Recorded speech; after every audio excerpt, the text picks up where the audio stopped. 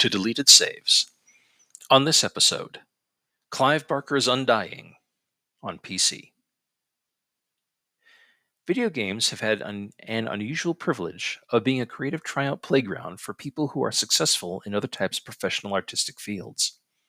However, that usually means is a dumping ground for half-baked and shitty ideas. So what was today's game? Let's find out as I discuss 2001's Clive Barker's Undying. Now, this is hardly a first in games. We have had novelists write for video games before, or at least sketch out a story outline and toss it at whatever developer is making the fucking thing. And it is not the first time we've seen a horror game filtered through first-person shooter perspective or simply first-person gameplay. But Undying is one of the earliest examples of both, games like System Shock notwithstanding. Clive Barker himself is a British novelist, playwright, illustrator, and director, best known for such things as Hellraiser, Nightbreed, Candyman, TV scripts, comic books, art collections, and gallery shows. This guy is prolific, to say the least, as a creator, and even Stephen King once said, quote, "I have seen the future of horror, and his name is Clive Barker," unquote. That is high praise coming from King, himself the name in horror for over a decade in the United States before Barker rose to prominence. High praise, even if it is only marketing speech. Don't forget, King also loved the first Evil Dead movie, but that film is still little more than a horror cult hit 40 years later. Despite his prolific career, Barker has remained something of an also-ran in the annals of American horror landscape, despite his fans.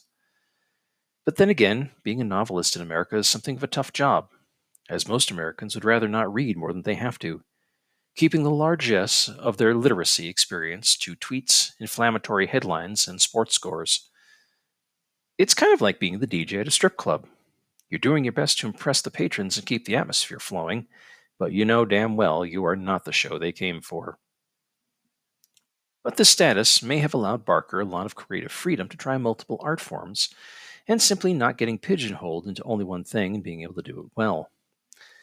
One of those attempts was Undying, which he wrote and even provided a character voice for. In Undying, you play Patrick Galloway, an Irish adventurer and World War I veteran, abroad in the world in the early 1920s and investigating paranormal activity after an event during the war tore away the veil that separates the land of the living and the land of the dead. In between occult jobs, he receives a panicked letter from his old friend and fellow World War I survivor Jeremiah Covenant, who has spooky happenings on his sprawling family estate on the Irish coast. Covenant is the oldest of 5 siblings, and as children they found some sort of terrifying evil tome in their father's library and performed a ritual at a set of standing stones on the estate grounds that cursed them with death. And now only Jeremiah is left. Except, Jeremiah says, his siblings have returned from the dead and are trying to kill him, and he feels only Patrick will believe him and can save him. Patrick decides to come help his old friend and deal with the undead Covenant siblings and the demons haunting the estate grounds, starting by challenging the vampiric youngest daughter, Lisbeth. But before we can do that, there is one thing we have to do. Collect the only weapon that can permanently kill the siblings, an ancient weapon of evil's bane called the Scythe of the Celts. And this is where the whole frame of the game gets very wobbly, as the first area we must traverse to get said scythe is to go back in time to the past. That's right. Undying is also a time travel game. Fuck me. Anyway, Patrick simply cannot walk up and claim the scythe. Instead, the weapon is defended by former monks that have gone crazy due to their proximity to the magic of the weapon. Once he hews his way through the monks, revolver in one hand and magic green stone in the other, because that's how Patrick rolls, casting spells while firing off hot lead at the enemy, he can return to the present and enter the estate catacombs, in the style of Doom, and lay waste to the supernatural. After Lisbeth eats enough bullets to refight the Battle of Gettysburg, Patrick lops off her head and moves on to the next sibling in line, the brother Ambrose, who Barker himself voices. Upon arriving to tell Jeremiah of his first victory, Ambrose appears and cuts off Jeremiah's head, killing him, and then turns into some kind of hulking undead horror which Patrick must then dispose of. Once done, he could leave, his friend being dead. But a new rival reveals himself, a necromantic sorcerer named Count Otto Kriesinger, who has traveled to the Covenant estate to suck up all the evil energy for himself and to be the first to welcome the thing that Covenant siblings have unleashed, an ancient Celtic king known as the Undying King, into the world. His job far from over, Patrick dimension hops into some sort of Hieronymus Bosch meets MC Escher world where Kiesinger has a stronghold of enslaved magical people, whom Patrick must liberate in the progress and process, I guess.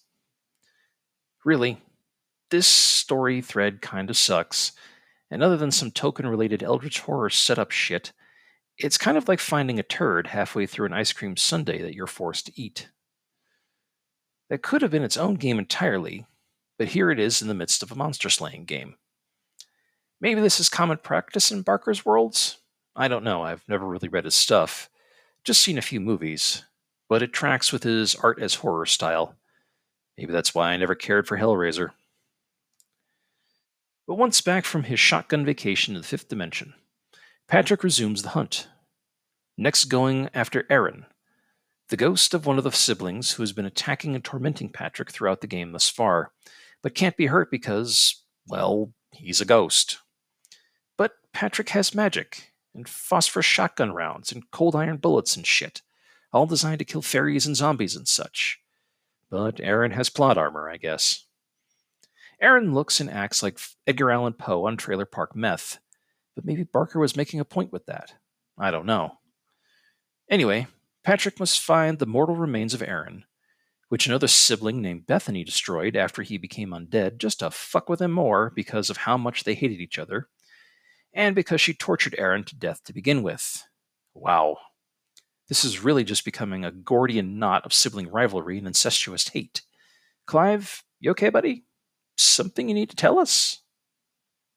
But again, Patrick, who is quickly becoming the inflamed appendix to this whole body of family drama, as he literally scythes his way through these freaks, triumphs, one step closer to ending this nightmare in a race against time as the Undying King is getting ready to manifest, and killing off this rotten family will stop this.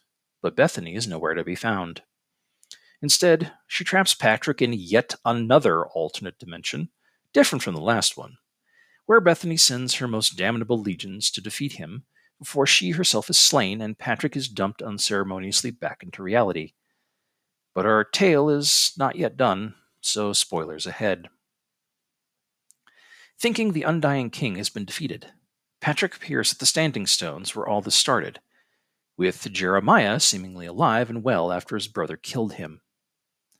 Unfortunately for Patrick, Jeremiah has been lying to him this whole time. Rather than playing the wounded war veteran and remorseful elder brother, Jeremiah, it turns out, was just as vile as his siblings and gleefully led them down the path to hell itself. And he, in fact, died during the war and was resurrected, but needed Patrick's power and green magic stone to kill his more powerful siblings so that he could be the one through whom the Undying King manifests. Eek. In a rage, Patrick beheads him. That's twice for Jeremiah now, if you're keeping count. For good, but miscalculates as, with this killing, the seal between the dimensions breaks and the Undying King, in the form of a bug monster, forces his way into reality. But in true FPS fashion, one man with a shotgun blows apart an unspeakable evil. All we're missing is Mick Gordon playing an extreme metal version of Irish folk songs and ragtime or swing in the background. Patrick leaves the estate dazed, and is confronted by an unknown man who steals his magic stone, saying he's part of a monastic order who held the side of the Celts originally, and has monasteries all over the world, and that this was to be the first of many battles.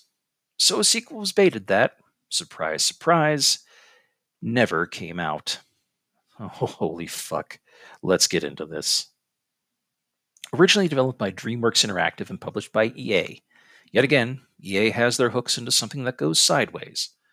I guess when you have that many properties under your umbrella, some are just bound to be duds. The game was originally supposed to star a hugely muscular and tattooed man named Count Magnus Wolfram. Oof, what a fucking name. That sounds like something a 6-year-old would think was cool. A 1920s Doomslayer clone, if you will. Thankfully, Clive Barker himself said no to that and developed Patrick Galloway, the hero, to be just a normal guy, which he felt would be more relatable to the player. And I will say that was a good call. In horror, you want the protagonist to be as normal and relatable as possible to make sure the horror hits harder. But hitting harder in an FPS game, even with all the horror as a theme, well, that's not really what happens. What we get is a game where the protagonist is constantly on the back foot because the enemies are numerous, too fast, bullet sponges, and ammo, healing surprise, and magic recovery points are slow and few and far between. Patrick is too vulnerable, and I had to input a godlike cheat code just to get to the end of the game. And even though I couldn't die, I was always out of ammo and had to rely on subpar magic power. But that's nothing Barker did, that was the development house. Critics of the time gave it middling to okay reviews, saying the atmosphere and the look were great, but it was just too much and peters out halfway through the game. The game sold so badly that even EA shelved plans for a multiplayer update patch, because that's just what a fucking horror game needs. Multiplayer deathmatch. Please eat an entire festering, backed up toilet of shit, EA. And any sort of sequel was cancelled and shelved as well. Yet somehow, despite this failure, Barker came back to write another horror FPS, which also bombed. I don't know if that says anything about the developers, the publishers, the games themselves, if maybe professional authors shouldn't write for games, or who knows what. Maybe they tried to cover game issues with a famous name. Well, famous if you know who he already was as the dude who created Pinhead. Undying does absolutely drip with atmosphere.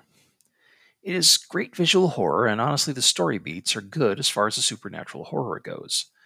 But the estate is an unforgiving maze of rooms that look alike, full of howling gremlins that drain precious resources, bosses that hit like trucks in too small arenas where the protagonist is made of glass, and it hops around too much between the modern day of the game and the past or ridiculous dimensions that feel shoehorned in. It is such a painful Doom or Wolfenstein clone done by people who I don't think really understood what made those games work, or maybe understood too well what made those games not work. And I am not an FPS fan by nature, but even I could say there was trouble in Shooty Town. So why is this neither a problematic favorite episode nor a We Need to Talk episode? Because I'm unsure if it fits in either category. There is just a lot of good, solid stuff here that was squandered either by rush or bad development, but it's not something I could play over and over despite the flaws. I did have to enter a God code just to get anywhere, as I said.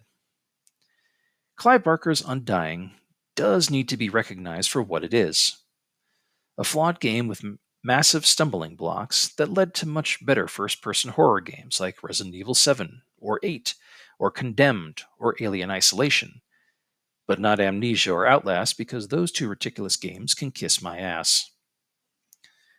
But Undying is worthy of being looked at and studied by future game developers. Hopefully, someone out there can take the bones of this and shine it up into the gem it could have been someday. And I wish you good luck if you can. What more can I say about Clive Barker's Undying? Try it for yourself if you can, and maybe you will have a different opinion on it. Despite having his name slathered on it, it is not a mark against Barker himself, and the game just sort of an unfortunate experiment in gaming that instead of flaming out or shining bright, simply bought a small, quaint cottage in the English countryside to have a cuppa at and live quietly until retirement. Or at least until some dumb kids find it and drag it out to a set of standing stones to resurrect.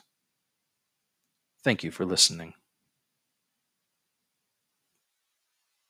Deleted Saves would like to thank Brad for being a patron of the show. If you would like to become a patron of the show, please go to patreon.com and check out Deleted Saves Podcast. All donations go directly towards maintaining the show itself. Thank you.